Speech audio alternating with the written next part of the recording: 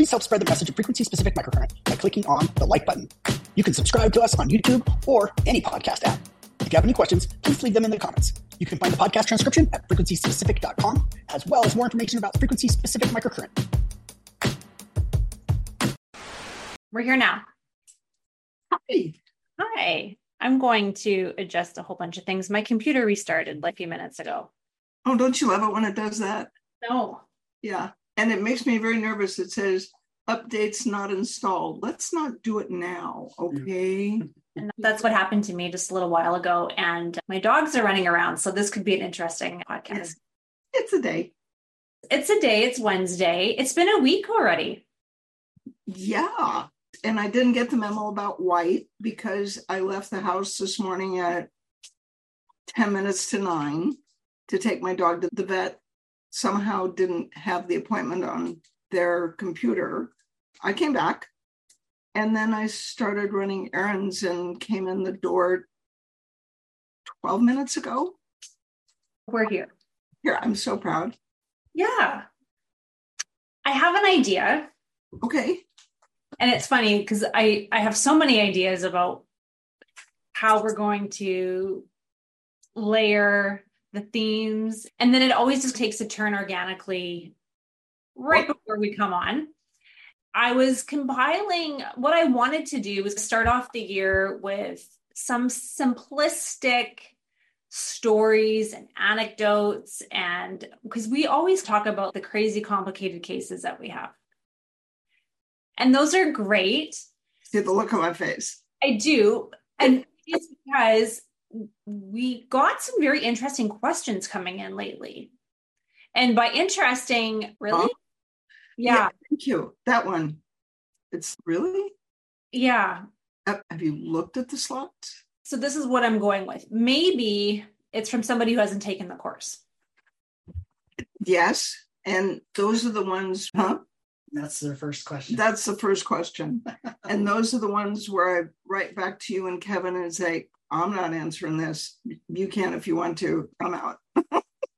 But what I would like to do is to just break down some things that maybe we take for granted that everybody knows. And maybe it might be a good refresher to just talk about certain things. We all get caught up in the frequencies that we find are slam dunks. And sometimes I know for myself that clouds my objective thinking sometimes because I think, oh, it's 40 and 10 or it's 43.96 and this is going to help. And it's this and it's that. And it's no, just stop for a second. My excitement, the reason I was bouncing up and down in the chair is going to really diverge, shall we say, from the simplistic. Because yesterday I had 19-year-old CRPS patient drive from Idaho to Troutdale with her parents to get treated. And she's had CRPS for 5 years. Medial meniscus injury doing literally just an exercise where they were standing up and down from a chair. And she cracked her medial meniscus and then got pain down the leg. And then about 2 years later, an orthopedic surgeon re-looked at the MRI and said, no, really, the meniscus has got a tear in it. And I think you have CRPS, but let's do the surgery and see what happens. So she had CRPS. And in the wonderful history. CRPS is for lay people who are listening. Oh, yeah. Complex regional pain syndrome, which doesn't mean anything, used to be RSD, which means even less. Right. It's an injury that makes the peripheral nerve, usually a cutaneous nerve, disconnect from the peripheral tissue.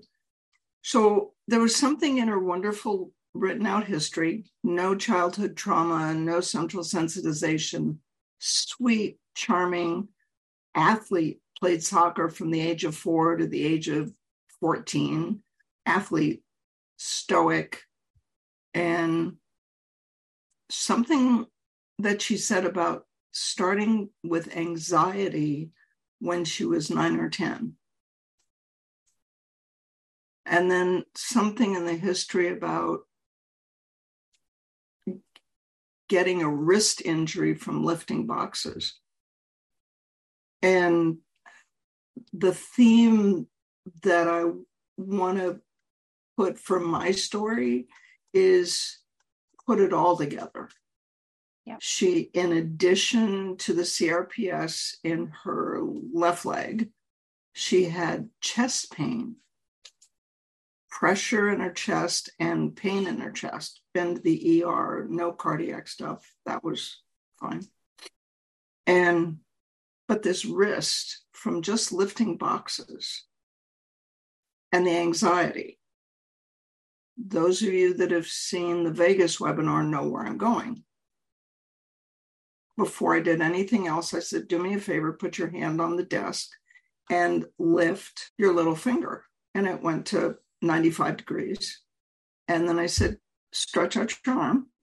And it looked okay. It wasn't like a -10, but it was a -5. So she was 9 out of 9 on the Baton score. So I got to explain to them what hypermobility does that causes her anxiety and her anorexia. And just knowing where it came from, the fact that we have this information base because we have the ability to treat things, just knowing where it came from. Right. Anxiety does not come from space. Mm-hmm. And I understand about anorexia, like you can't control the nerve pain in your leg, but you can control what you eat. But you have to understand the role of the vagus and your hypermobility and your nerve pain in contributing to the anorexia. Mm-hmm. So this is the treat the whole patient part.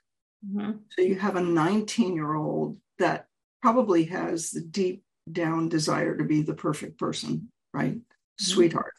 And then she has CRPS I did a sensory exam and she's hypersensitive from T3 to T6. Her chest pain is nerve pain. Mm-hmm.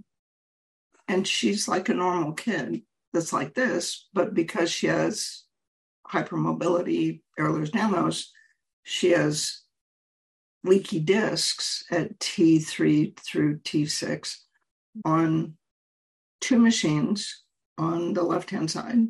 I treated disc repair across her thoracic spine and nerve pain. 30 minutes, the chest pain was gone. Neck to feet, did 124 and 77, torn and broken in connective tissue. So we treated the chest pain and the disc and the Ehlers-Danlos on the right-hand side of the table.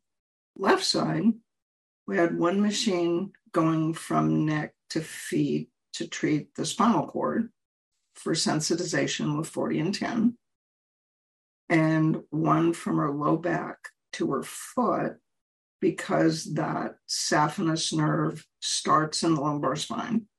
So you just take the whole thing down. And then from the knee to the foot, started treating the CRPS. So we traced, just like it is in the video, we traced the sensitive area and so she's got felt pin markers. Unfortunately, it's permanent marker. And just 40 and 396. And after about 40 minutes, the pain was coming down, but then it started being sharp. So I had to switch to 40, quiet the sympathetics. So CRPS is the sympathetics get disconnected so the area is cold. Her lower leg was 91 degrees. Her right lower leg was 96. And so did the sympathetics and you just sit there. And I had another machine on concussion in Vegas that we ran twice. And we just talked. And we ended up with 1, 2, 3, 4, 5, 6, 7 machines on it. And you don't have to do anything. I didn't have to use my hands. of all the things we treat, nerve pain is the easiest. We can get to the simple stuff, but the theme for me today, because at the end of basically we started at 12:40, she left the office at 4:30. The end of 4 hours, she was completely out of pain. She was abating 6 out of 9, so we have to work on that on Thursday. The RSD was gone. CRPS was gone. Had to teach her to walk again. And I had to tell her mom where to find the Kleenex on the desk. And because we can, it's just, you change somebody's life like that.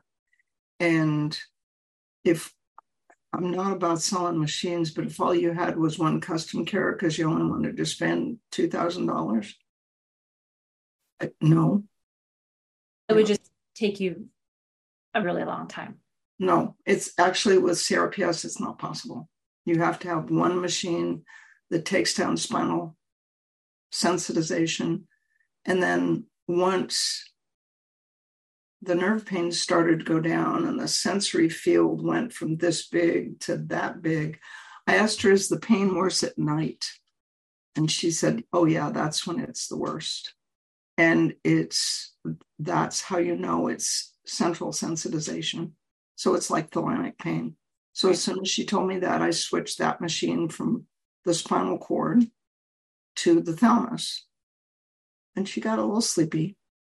And then I asked her, does your right foot hurt ever? And she said, yeah, but that's because I put so much more weight on it. And I said, no, it's because your sensory cortex, the 2 feet are right next to each other. Mm-hmm. We did quiet the sensory cortex to take that down. And yeah, you couldn't do it. The FSM practitioner in Idaho that treated her before me had one machine. And he put a frequency on and said, if it makes it worse, call me. And within 15 minutes, it was worse. And so we treated her 4 times. And then she came over here. And it was easy. It's like the script is in the core now. Right. I used to teach this in the advanced. Right. Scripts in the core. So anyway. So here's my nugget that I want to place in. Not because I'm determined to make this about being basic. No, we can go back to basic. But hear me out for a second. The most quote unquote complicated cases that would normally make me shut a file and say outside of my scope, or I can't help you, or this is too much, or blah, blah, blah. There's always pieces of information that you can break down in order to see the big picture. So I'm going to use a running analogy for a minute, just because this is all I know.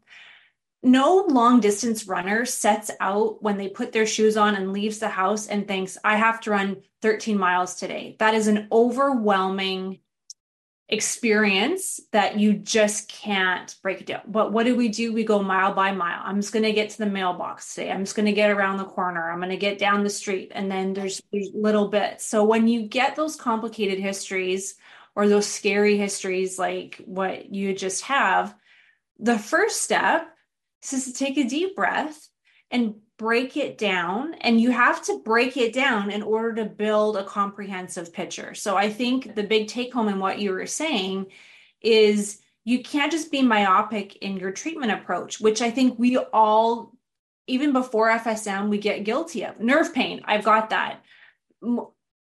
Weakness, I can fix that. Hypertonicity, I can fix that. Yes, these are all little pieces, but again, thinking, how did it get there? So it's not just thinking person has anxiety. Okay, but why? Nobody asks the why. And if you ask why with every big symptom that they're coming in or complaint, you can start to build the story. Well, and the watchword, I did a webinar one time that's titled Take It Apart. And you take a piece at a time. And I think it's only in the FSM community. I've never read it in the literature or heard it from anybody else. It is only in the FSM community where anybody would connect Ehlers-Danlos and vagal dysfunction, right? So hypermobility causes little teeny tissue tears. That leaves you little fragments of torn tissue that land on the vagus. The vagus tells the brain there's a problem. The brain tells the vagus to just shut itself down because obviously we're being dragged through the jungle by a tiger. And also, when I took this girl's pulse as part of your initial exam, her resting pulse is 83. It should be 62. So that confirms, yes, it's vagus. And it's follow the breadcrumbs and treat what you can. Okay, she's got thoracic discs. I can treat those. And she's got nerve pain in her chest. I can treat that. So that's 2 machines. Right. And then she's got Ehlers-Danlos. Okay, I can treat that. Yeah. You do that on the right side. And then all of the nerve stuff you can do on the left. And it gives you the chance to treat the whole person. Right. I'm gonna build on your story in a more simplistic. I knew you could do this. But the reason why I do this is not just to hear myself talk, but to give people listening the 2 ends of the spectrum and the rainbow and then everything in between. So something as easy as somebody coming in with glute pain on the left, athlete, only symptom, I feel like someone's punched my butt cheek. Okay. X-rays haven't been taken of their hip, but X-rays of their back show some degeneration, L4, L5, L5S1, somebody in their early 50s, nothing crazy, no back pain, went for a ton of soft tissue work where somebody just puts their elbow in the piriformis and goes to town. That makes it worse. Chiropractic adjustments don't do anything. Physical therapy diagnosis was weak glutes. That's something that just makes me want to. We've talked about weak glutes before. I just think it's almost the same as like frozen shoulder. Somebody just throws that term out there. Did all the strengthening exercises that their weak glutes could need, doesn't get better. Before FSM, I never had a pinwheel in my toolbox. I just never did it. The person didn't have any referrals, didn't have any numbness, pain, nothing going down the leg. But I still brought out my pinwheel. Person's why? And I'm like, just because you don't feel pain doesn't mean there aren't areas that could be numb. And sure enough, to their surprise, had a numb patch on the medial ankle. She said, oh, look at that. I can't feel that at all. L4. Oh, okay. Duh. So for those of you who don't go with nerve roots, it's go on Amazon and just get a little poster of dermatomes because it can help you beyond measure. If it's not for your own education, the patient will look at that and be like, oh, I have pain all in that green stripe, like that person on the wall does. Okay. So sure enough, and the old biomechanics in me was looking at the pelvis and what is tilted and what is this and what could be causing that. But that little numb patch was the one thing that set me back up to run torn and broken in the annulus. Because if there's degeneration there, there's going to be splinting and guarding all the way down. Again, the pelvis doesn't get like that from outer space unless there was like an accident or a slip and fall. This is all years and years of compensation and guarding because this is an athlete who had a decent amount of degeneration and it was L4 that was affected. I would have never gone there if it wasn't for my pinwheel because I would have had no real reason to look there. All the pain in the nerve, scarring in the muscle, all those things that we think are going to help a tight glute or a weak glute was not going to budge because within minutes of running 124 and 710, torn and broken in the annulus, because that's where the degeneration starts, is those little cracks that form in the disc. That's what causes the muscles to splint. Instant relief. My hands weren't even on the patient. When you're treating nerves, that's the other reason that FSM practitioners check nerves. Number one is part of a complete exam, but the other reason that FSM practitioners check nerves is we have a way to treat it. Yeah. Nobody else checks for it because they can't treat it anyway. Why would you check? It's the same thing with Ehlers-Danlos or hypermobility syndrome. Mm-hmm. Why would you check? You can't do anything about it. Right.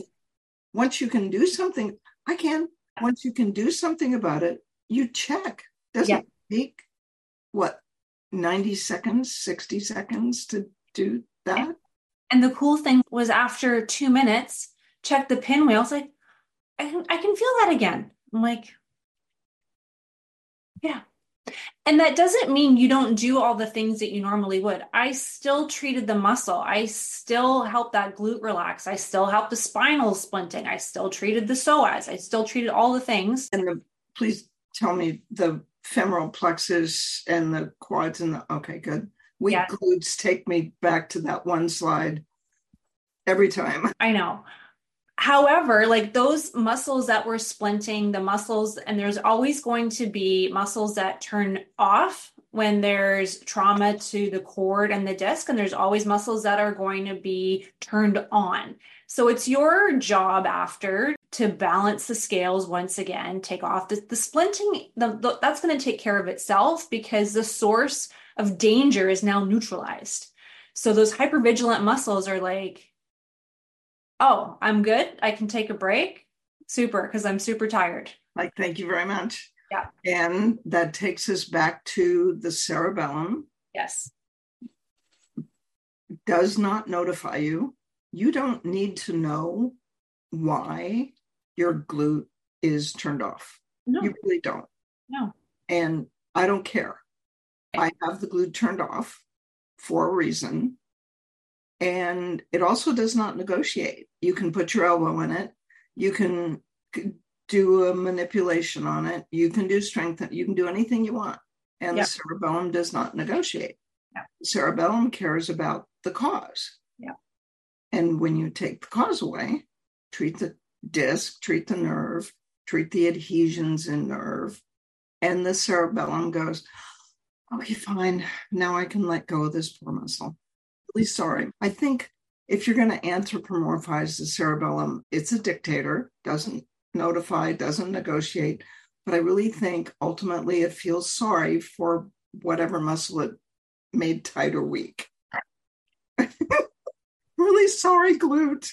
I agree. I don't think anything is ever done nefariously.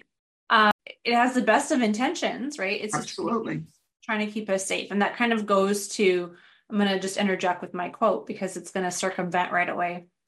And I don't know where I found it, but feeling safe is the treatment and creating safety is the work. Oh, do that again. Feeling safe is the treatment and creating safety is the work. That's what we do. That's what we do. And it has become more and more clear, especially in the last year. And I guess it's just because, I don't know why, but I'm assuming it's because of being able to understand the nervous system at the depth that I do now and how nothing is going to resolve, nothing is going to hold without that feeling of safety. At the very most simplistic terms, a muscle will not relax if there is danger, if that person does not feel safe. And you are not going to get optimal recruitment. Those muscles are not going to fire. That person cannot become strong. That person cannot be recalibrated.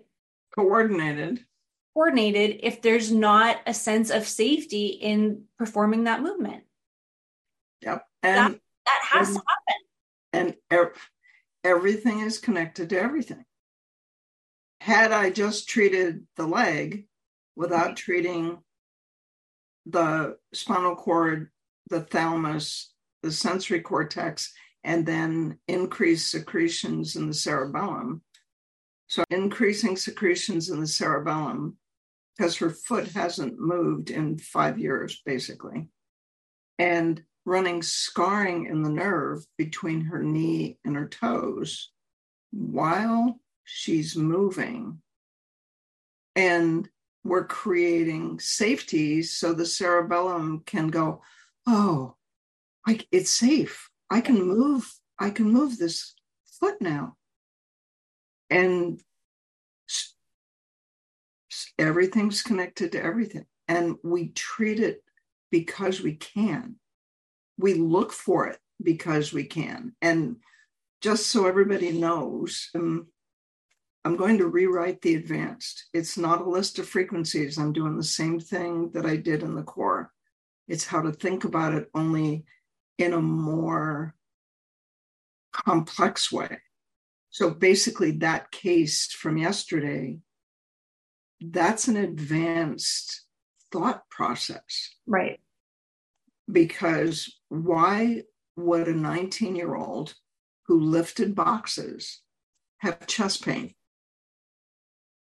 Huh? Yeah. Leaky discs. Why would a 19-year-old have 4 leaky discs in the... Put your hand on the desk and lift your little finger. And ultimately, it's simple.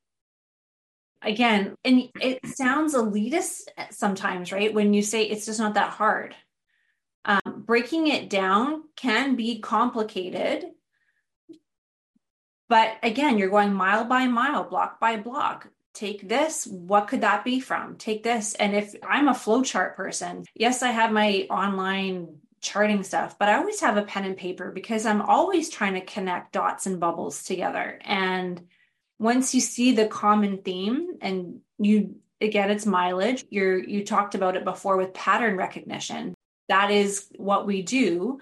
It helps put it together a little bit faster. But again, this overcomplicated, very complex patient history doesn't have to look complicated and complex if you just take the things apart, things that you can treat, and think about, why did it get there? From something super complicated like CRPS or something really simple like a tight glute. Why is the glute tight? Why is the medial ankle numb? Right. And what does that have to do with the tight glute? Right. Since the glute is not innervated by L4. Yeah. And when I say things like, this isn't that hard, I always look up and make sure there's no thunderclouds or lightning that's going to strike. An athlete who has degeneration is not going to stop doing their activity because they never had back pain. What's going to happen is there's going to be compensation. The glute, the piriformis, everything is going to tighten up. It's going to pull away. It's going to try to create a new pelvic model to shock absorb. Oh, I have one. Speaking of which, speaking of hip and pelvis, I have a patient that's just 68, but he's super healthy, great attitude, and he's getting ready to retire. So he said, I'm working with a trainer or physical therapist and working on joint flexibility. My hips are really tight. Laid him on the table and checked his hip. External rotation's great. Internal rotation's great. For those of you that don't know about hip motion, the first motion you lose when you have hip degeneration is internal rotation. You have 15 degrees of internal rotation, like basically the 20-year-old, full external rotation. But when I brought his knee to his chest, it stopped at 90 degrees. And I watched the back of his head, and it went like that, just tipped back when I pushed on his knee. Okay. And in our world, because we can, I wrapped a towel around his neck, put a washcloth on his sacrum, or a towel on his sacrum, and ran scarring in Ledura. And he said, wait, what made you think of that? I said, because there's nothing wrong with your hips. Right. And the reason you can't bring your knee to your chest is that your pelvis won't tip. Yeah, but what's that got to do with my neck? And when I push your knee up, your head tilts back. It did? Yeah. just a little. And so we treated scarring in the dura. Now his knee never did go to his chest, so there's something else that needs to get worked on. We got an extra 20, 25 degrees, and he was walking differently. And there's no other world where anyone that's not an FSM practitioner would even look for that connection, because they don't have a way to treat it. You can treat it, then you'll go looking for it. Yeah. That was a quote that we had a while ago. Look for something that no one else can see. Yeah. And the only reason we look for things that nobody else sees or even looks for is because we have a way of treating them. Right. I just love being us. I do too. I'm going to get to the questions that we had. And then I think there is one on here just because we tell people to write in. So I want to make sure that we're getting to their questions. Nobody on the chat. Are you guys there? There's a Q&A, I think. Okay. Oh, there's one of the questions I think that was written was about people who are sensitive to frequencies. What does that even mean? I don't know. So that was what I was going to ask, because being sensitive to frequency can be really great. It can help you diagnose things. I know, but have you met anybody or had anybody that can't tolerate FSM? No, but somebody that says they're sensitive to frequencies might mean I'm sensitive to EMF. Okay. So cell phones, and so technical language, like the difference between high frequency, like cell phone towers and computers and whatever, that made more sense. That's how I interpreted that, unless she's an FSM patient. But my impression reading the question was not that she couldn't, that she'd ever been treated with FSM. Okay. Because I have patients that are very sensitive to, like I said, EMF pollution, that sort of thing. And they are sensitive to frequency. They pick up on things very fast with the treatment. They're like, oh, that's smushing. Oh, that's not. This is done. That can be very helpful if they're feeling changes before you can think about changing them. But I haven't had anybody yet that's too sensitive for what we do, or do you know what I mean? They just respond. I had one person 1,000,000 years ago, and what I found out is, so with that one patient in 1990, we turned the machine on and ran the machine in the doorway of the room. She was that sensitive. Okay. But what I know now is, in that patient group, if you read Neil Nathan's work, and if you look at the mold webinar, patients who have mold infection or contamination become electrically sensitive. And the reason for that is more than I can go into or remember even.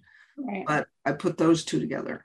Okay. So when somebody is super EMF sensitive, the first thing I honestly treat is the vagus. Yeah. And there is a frequency for EMF sensitivity in the advanced. Yeah. And I run that on the vagus, the midbrain, because what people feel when they say they're EMF sensitive is anxiety or fear. Okay. That's limbic. Yeah. What do you mean you don't tolerate it? Right. I just don't feel good. Does it hurt? No, I don't feel good. Where do you feel physically? It's in the limbic system. It's 89. It's the midbrain. Right. I'll treat that. But I also go, just to rule it out, it's worth $300 to know that I don't have mold. How do you know? Where have you lived? And then you take them through that history, and you can find the place. Yeah. So that's a thought. And then, as good as FSM is, they still need to get mold remediation done and all the other things. Like, that is my least favorite diagnosis to give somebody. It is a bother. I had a patient that said she's from Europe and English is not her first language, but she said that the frequency 94 on channel A and she wasn't specific about what was running on channel B. Okay. Made her hair fall out. That's a good phase. And it's like, how did they know it was that though? And in that specific moment, the frequency came and then all the hair, like a porcupine. So I don't understand how that. And she said, made my hair fall. I'm assuming she meant fall out. Yeah. And my only answer was, I've never seen that happen, so I have no idea. Yeah, that'd be really odd that you could put that together. Yeah. There's a lot of things that make your hair fall out. None of them are instant. And none of them happen that fast. No. Okay, good. I'm glad I'm not the only one that's confused by that. I just love 94. I love 94 on A. Yep. And 294. Let's talk about this for a second, because they're both trauma. Right. But they work very differently. 94 is for the nervous system. Yeah. Any part of the nervous system. Yeah. And 294 is for physical tissue, which could also be a part of the brain. Remember the lady with the really screaming tight pelvic floor muscles? Yes. My uterus never had time to recover. Yeah. And the frequency that made the pelvic floor muscles relax was trauma in the uterus. Yeah. 294 in the uterus. Yeah. That changed my life. Yeah. Made my brain hurt. Yeah, I remember that. There for that. I was. But when we break that down again, so now like everything to me is neurocentric. Thanks for that, by the way. Anytime. So someone who used to be very biomechanical and structural would go to 94 first. But then when I think about everything is at least by the nervous system. So I throw both on, and I'll be honest. I'll start with the physical sometimes if it's clearly physical and mechanical. Yeah. But to finish it, you have to reconnect the periphery to the brain. Right. And the only reason we think about it is because we can do it in 10 minutes. Yeah. Whereas other professions that don't have the tools that we have, do these exercises, walk backwards, do this, and in about 6 weeks, everything will be coordinated. And in our world, we do 40 and 89, so they're not afraid to move it, quiet the midbrain. Yeah. And then we do increased secretions in the cerebellum, and they're coordinated in 10 or 15 minutes. We talk about like the reboot or wipe and load in the sports course, in the sports advanced course. We add 94 into that wipe and load because sometimes 40 just doesn't do it. And especially if there was a traumatic event that led up to the injury. So with sports, we talk about a side tackle. We talk about something that really did set the nervous system on high alert. That has been very helpful as well. It makes perfect sense. The limbic system, the thalamus, and the hippocampus, never forget. And I love your phrase, just tell the limbic system to take a nap. We just need to, 94, I'm really sorry that it hurt, that your knee got hurt.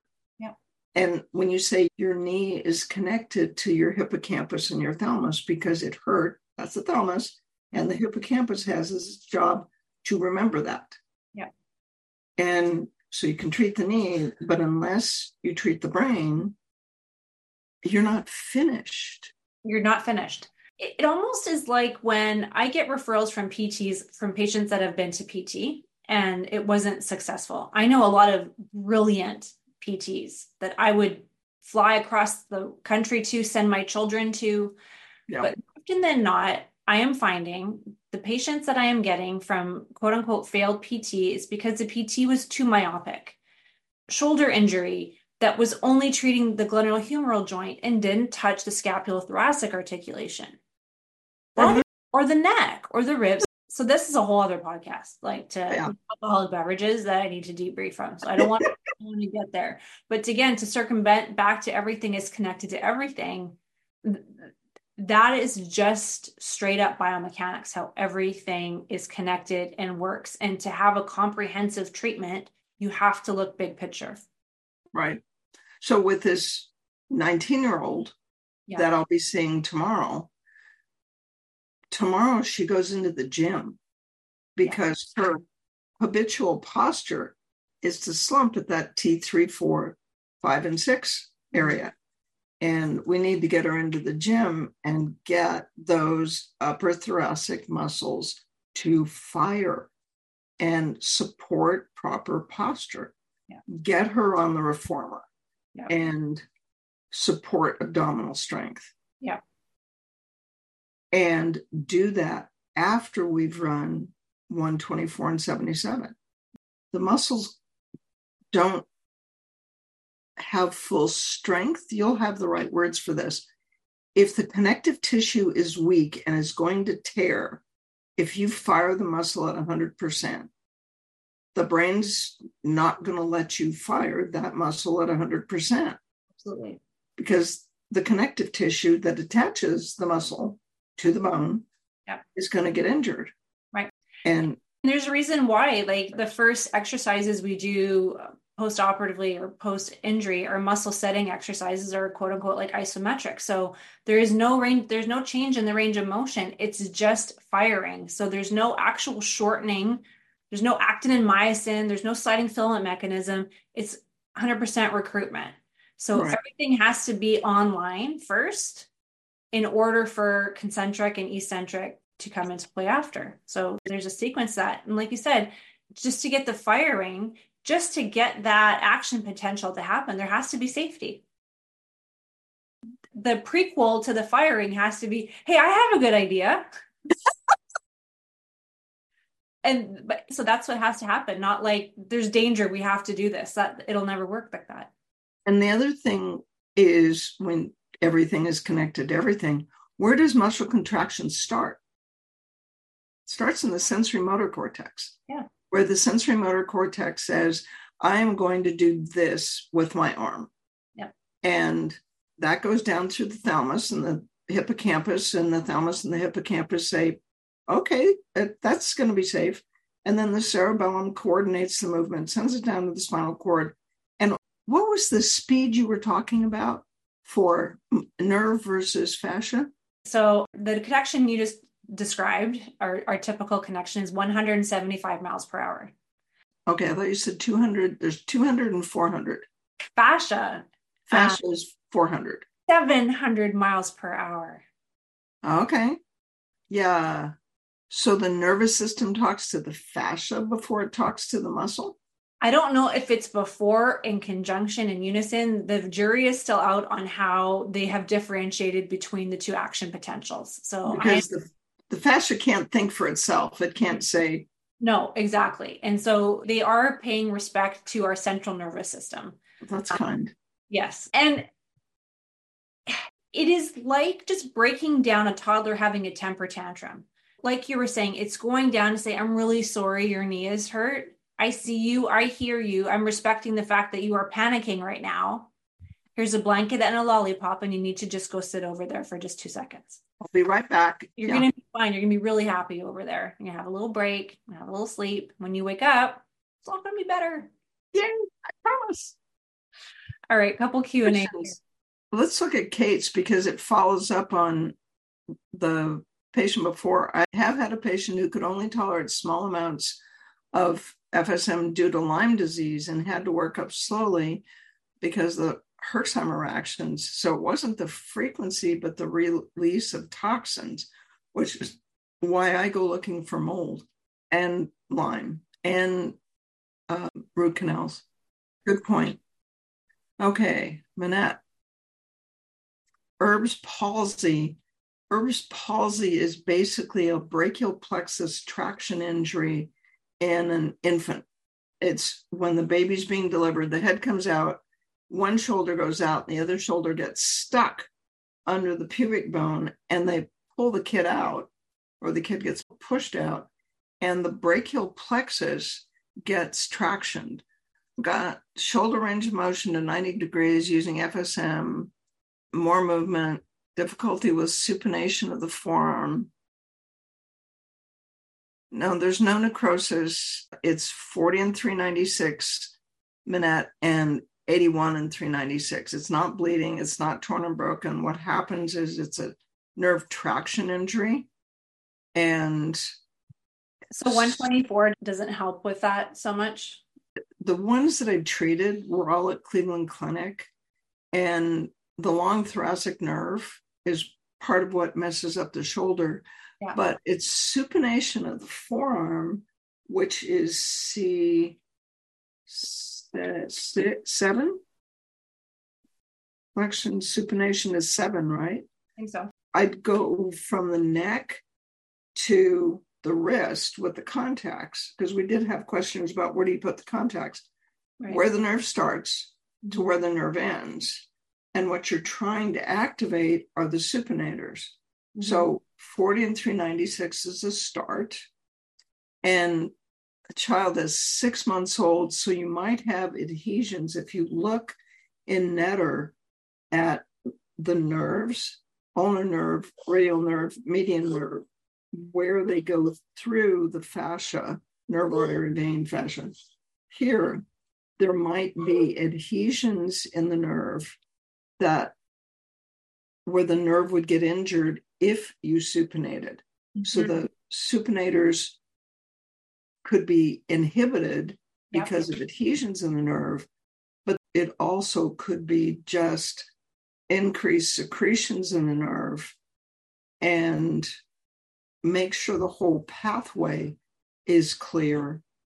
Do 40 first, then do scar tissue. Yeah. And you have to get Netter out and look at the whole brachial plexus. Mm-hmm. Then look, I'm pretty sure supination is this way. So it's that way. Is that radial nerve? 5, 6, 6, 7?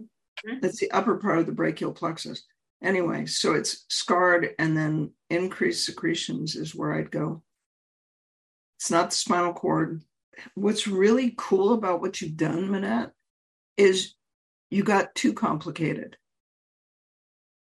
Erb's palsy is really straightforward. It's a straight up brachial plexus injury.